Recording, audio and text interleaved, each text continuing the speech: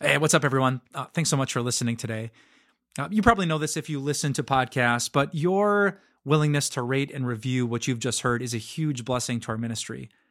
Really, without that, it's almost impossible for people to find us and be blessed by us. So would you take just a second to rate and review this podcast?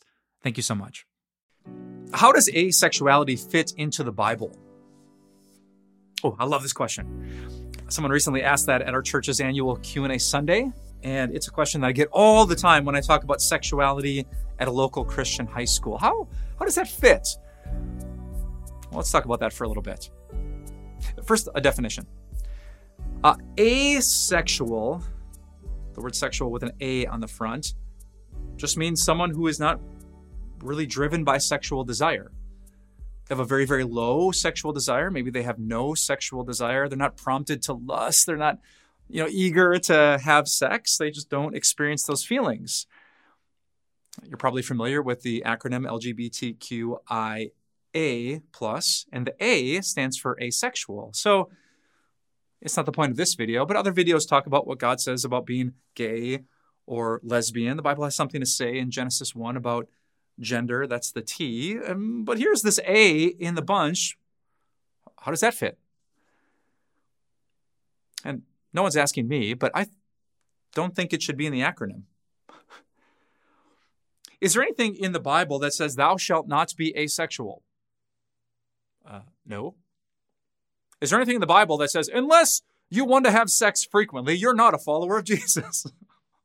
Well, no. I mean, Jesus himself didn't have sex frequently. He didn't have sex at all. So is it a requirement of holiness and obedience to be a sexual person? And the answer is no. Do you have to have a strong sexual desire to have a strong faith in God? Obviously, the answer is no. And the best proof is in 1 Corinthians chapter 7. Apparently, the Corinthians reached out to the Apostle Paul, who started their church, and they had a whole bunch of questions about a whole bunch of things. Here was one of them. 1 Corinthians 7, verse 1, Paul says, "Now for the matters you wrote about, it's good for a man not to have sexual relations with a woman." All right, so that seems to be the point. It's actually good.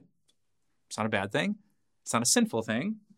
Paul goes on to say, but since sexual immorality is occurring, each man should have sexual relations with his own wife and each woman with her own husband. So he's saying, it's good not to have sex, but if not having sex is like leading you into temptation, in this case, he says, if you're married and you're not super sexual and then someone's running around and cheating, you should be faithful and sexual within your marriage.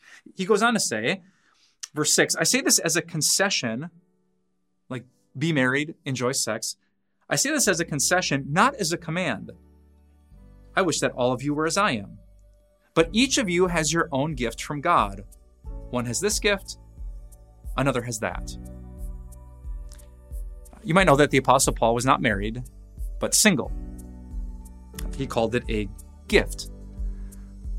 Because he wasn't married, he didn't have children, he wasn't driven by sexual desires, giving into lust, running around, sleeping with prostitutes. He had a lot of time as a single guy to pour himself out into ministry. He calls it a gift and an amazing opportunity.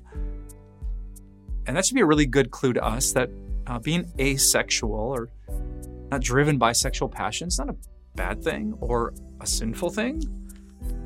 You kind of wonder if it was a Paul thing. I want to be cautious with that statement. I'm not saying definitively that Paul was asexual, but based on this teaching, we knew he wasn't driven by this fire and this passion to have sex. He called that a real gift from God.